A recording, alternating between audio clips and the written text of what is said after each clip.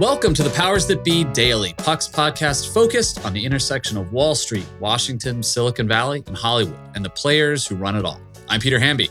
It's Wednesday, April 20th, and today I'm speaking with Bill Cohan for the latest on Elon Musk's attempt to buy Twitter. He might be the world's richest man, but can he find a way to finance a deal? And later on in the show, Teddy Schleifer stops by to discuss Peter Thiel's attempt to become a kingmaker in the Republican Party. We'll hear about all that and more on today's episode of The Powers That Be.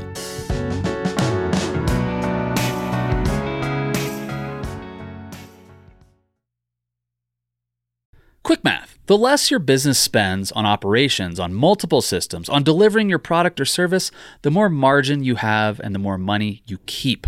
But with higher expenses on materials, employees, distribution, and borrowing, everything costs more. So to reduce costs and headaches, smart businesses are graduating to NetSuite by Oracle. NetSuite is the #1 cloud financial system, bringing accounting, financial management, inventory, HR into one platform and one source of truth.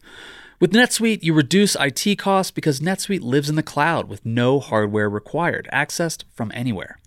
You cut the cost of maintaining multiple systems because you've got one unified business management suite. You improve efficiency by bringing all your major business processes into one platform, slashing manual tasks and errors. Over 37,000 companies have already made the move. So do the math. See how you profit with NetSuite. By popular demand, NetSuite has extended its one-of-a-kind flexible financing program for a few more weeks. Head to netsuite.com/powersthatbe, netsuite.com/powersthatbe. That's netsuite.com/powersthatbe. Happy Wednesday, everybody. Happy 420 to all who celebrate. Here in Venice, California, I'm sure there are plenty who celebrate. I am joined today by Bill Cohan, who has been following the ups and downs and twists and turns of the Elon Musk Twitter saga. Bill, you've written about what's happening in Twitter's boardroom lately. You have expressed some thoughts on Elon's motivations here. I think we both agree that he's doing what the world's richest man might do if the world's richest man was kind of just a social media troll, which is he just wants to take over Twitter for fun and not necessarily profit. What is the latest right now with Twitter? So, the big hurdle for Elon to get over is to prove to the Twitter board that he has the financing for his $43 billion deal. I mean, he's offered all cash, so that means he's got to have all cash, Peter, and $43 billion is a lot of money. He only needs really 40 because he already spent $2.6 billion buying his 9.1% stake. So to buy the other 90.9% of the company that he doesn't own, he needs about another $40 billion. So when he filed his quote offer with the SEC, or when he essentially made it known that he had done this, he said that it was subject to financing. So, subject to financing for an all-cash deal is akin to saying, hey, guys, I'm just having fun here. I'm just like with a cat with a ball of string. So the question is it more than that? Is it real? Is he real? Does he really want to buy the company? And if he really wants to buy the company, then he has to show me the money. He has to show Goldman Sachs, who's representing the Twitter board, that he really has the money. And so that's what's happening now. My sense is that there's some amount of money he can raise in debt based on the cash flow of Twitter. There's some amount of money he can raise based on, leveraging his $175 billion worth of Tesla stock. But that's a very precarious situation because, some of it's already probably margined. He probably, has already gotten loans against some of that stock. How much more he can do is a big open question before he puts Tesla at risk. So, right. I mean, does he really want to put Tesla at risk to buy Twitter? By my calculation, I figure he can, he probably needs another, $15 billion of money from other people. And that's why you see things like Apollo and Thoma Bravo, Bravo Thoma these private equity firms talking about potentially helping him finance the bid. I mean, isn't Elon's money all tied up in Tesla and SpaceX? In other words, like he doesn't have $43 billion in cash sitting around. So that's why he would have to go to these outside partners, right? Yeah, the truth is we don't know how much. We know that he's worth $275 billion. We know that $175 billion of that is in Tesla stock. He knows, I'm sure Morgan Stanley must know, how much of that is cash or can be turned into cash. You know, he's obviously taken cash out in the past to pay taxes on his stock grants. We just don't know how much is left and available. And again, at some point, if he margins the Tesla stock and then Tesla stock trades down because suddenly it looks like its largest shareholder has pledged his Tesla stock to something else. And, you know, the Tesla stock is always a bit of on a knife edge anyway. It's trading, you know, it's the company's worth $1 trillion and hugely overvalued. So, you know, it could go down just as quickly as it's gone up. So if it goes down, then he gets margin calls, then he loses control of the stock. Then, you know, next thing you know, it's a death spiral for Tesla, and he will have lost everything that he put into Tesla to buy Twitter, which I'm pretty sure he doesn't want to do. That's why he's got to find some outside money so that this thing doesn't get out of control. Now, of course, outside money is going to cost him a fair amount. It's going to be expensive. You know, these private equity guys are not exactly philanthropic organizations. They know he needs the money, and they're going to charge him a lot for the money. Do you have any sense of which players in this drama are supportive of Elon taking over Twitter and which people are opposed to it? Like, are there people on the board who are like calling around being like, yo, can someone box this guy out right now? Whether or not they actually think this, people on the board think this offer is a good one and a fair one and a real one, they are sort of obliged to find anybody, see if there's anybody out there but Elon Musk to buy this company. So that's what Goldman Sachs is doing.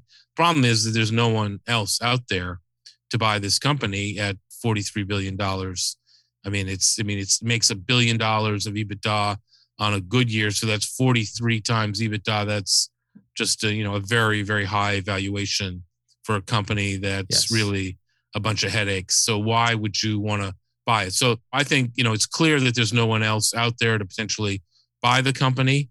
So if his financing firms up and he can show the Tesla board and Goldman Sachs that he actually has the $43 billion, then they're going to have to deal with him.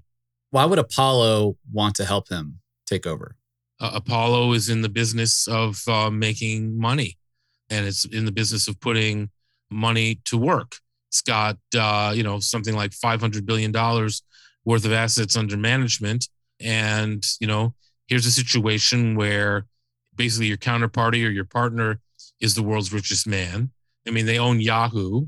So if they're willing to buy Yahoo for $5 billion, you think they would be willing to put money into Twitter? They can probably structure the deal in a very advantageous way for Apollo. In other words, they can charge a lot of money for that money, and Elon will have no choice but to pay it, basically, and they'll get a nice return. Everything is driven by returns. If they can make a good return on an investment, that's really all they care about.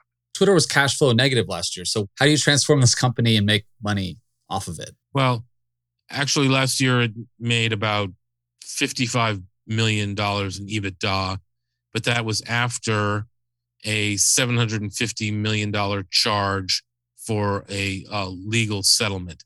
So what they do on Wall Street is they say, okay, forget that $750 million legal charge. That was a one-time expense. Without that, we would have made $800 million.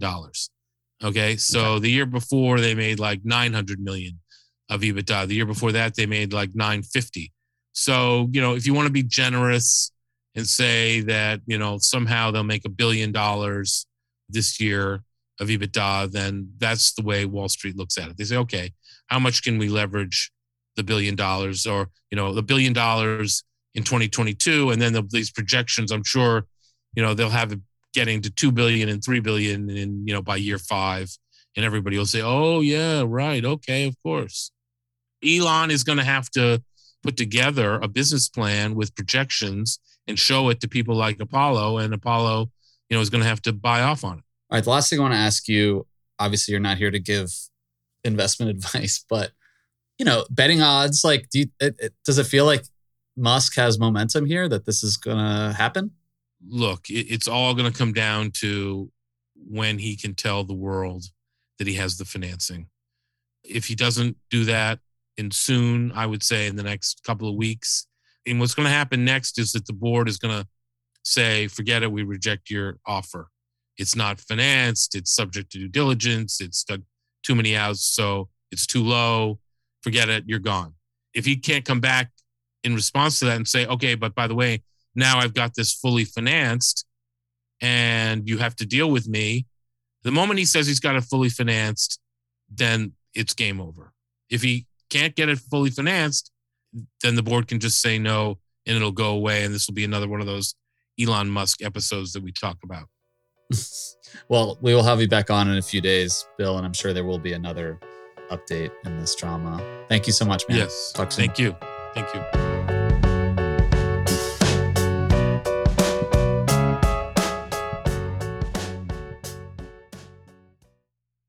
Hey, Powers That Be listeners, I'm here to tell you that there's no reason to panic the next time you're searching for the perfect gift. Now you can use gift mode on Etsy. Gift mode on Etsy takes the stress out of gifting so you can find the perfect item for anyone and any occasion. It's easy. Just tap or click gift mode on your Etsy app or Etsy.com. Then answer a few short questions about who you're shopping for and what they like. And gift mode instantly gives you a curated list of gift ideas based on hundreds of personas. I use Etsy all the time and have for years. I bought my brother some artwork. I bought my wife some jewelry. I even bought a rug for our living room on Etsy. I love it. But there's a lot of pressure around gifting. I usually have a hard time thinking of gift ideas for friends and family members around the holidays or birthdays in my life. And sometimes I get super stressed trying to find the perfect thing. But now with gift mode on Etsy, I can search hundreds of gifting personas and find so many incredible items. And I actually just found the perfect gift for a buddy who's just as into Cincinnati sports as I am, a hot cup of Joe Burrow mug. That's right, I found that on Etsy. It's amazing.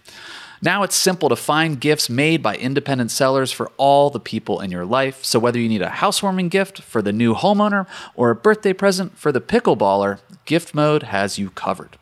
Need to find the perfect gift? Don't panic. Try Gift Mode on Etsy now. Welcome back, everyone. Now let's take a quick minute to see what's going on with Teddy Schleifer on his beat right now. Hey, thanks, Peter. I've been thinking a lot about Peter Thiel for the last couple of months. Some of the narrative that's been cast about Thiel, who is, of course, the billionaire venture capitalist who placed an early investment in Facebook that made him one of Silicon Valley's wealthiest people.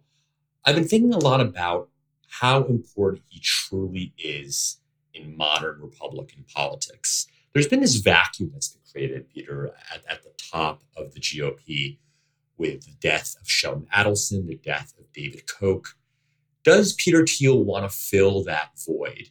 You talk with some, frankly, other reporters, and they seem to think he does. I've always felt like a skeptic. I've always been unsure about whether or not he's interested in sort of world domination, or if it just so happens that two of his allies, two of his mentees really, are running for Senate in the same year. One of those people is Blake Masters, who is running for the Republican Senate seat in Arizona. The other is J.D. Vance. Vance has been in the news over the last couple of days because of the fact that he just won the Trump endorsement in Ohio. That election's in just 2 weeks. So Thiel is facing kind of his big first test, whether or not he can get Vance elected to the Senate. He's given them each $10 million, but that's just the start. You know, I've reported as part of the story that Peter just cut another big check to J.D. Vance's super PAC. He helped J.D. Vance get the Trump endorsement that just came through a couple of days ago. So Peter Thiel is sort of on a hot streak. What does it mean long term? I think that's one of the big questions I went into this story with. I wanted to know whether or not Thiel was going to be doing this for forever. Like, does he really care about who wins the Oregon Senate seat in 2028? Or is it just, a Thiel and Masters and Vance production where he cares about these two people? And I think the honest answer, if you talk with friends and associates of Peter's, like I have over the last week, the honest answer is he doesn't know. The honest answer is it depends on part and how people like Vance do. If you're a mega donor and you donate $10 million, or $20 million, or $30 million when all is said and done, to a bunch of guys and they run for office and they lose, maybe even lose badly, you'd feel like this was all a waste of time, wouldn't you? You'd feel like this was not something that was worth the effort. And that's sort of where I think Peter is in the case of JD's loss. If he wins, you got a very different story, right? You have a win can be intoxicating, whether it's in sports or in politics or in tech. And if he wins, I think JD is going to not just be a U.S. Senator, but I think Peter Thiel is going to be feeling emboldened and be almost a power broker figure. So that's what's on my mind. I wrote a story about it for Puck. It is called the Peter Thiel DC Gateway Drug. And that drug is winning. That drug is JD Vance. So give it a read. And Peter, back to you. Hopefully I'll be on the pod soon. Thanks so much for listening to another episode of The Powers That Be. As a reminder, The Powers That Be is the official podcast of Puck. We'd like to thank Ben Landy, Liz Goff, and Alex Bigler for their editorial and production guidance. If you like what you hear, please share with a friend. It really helps us keep delivering the inside scoop that only Puck can offer. Follow us on Twitter at Puck News. I'm Peter Hamby. See you tomorrow. This has been a presentation of Cadence 13 Studios. Please listen, rate, review, and follow all episodes wherever you get your podcasts. The Powers That Be Daily is executive produced by John Kelly, co-founder of Puck, and Chris Corcoran, chief content officer and founding partner of Cadence 13.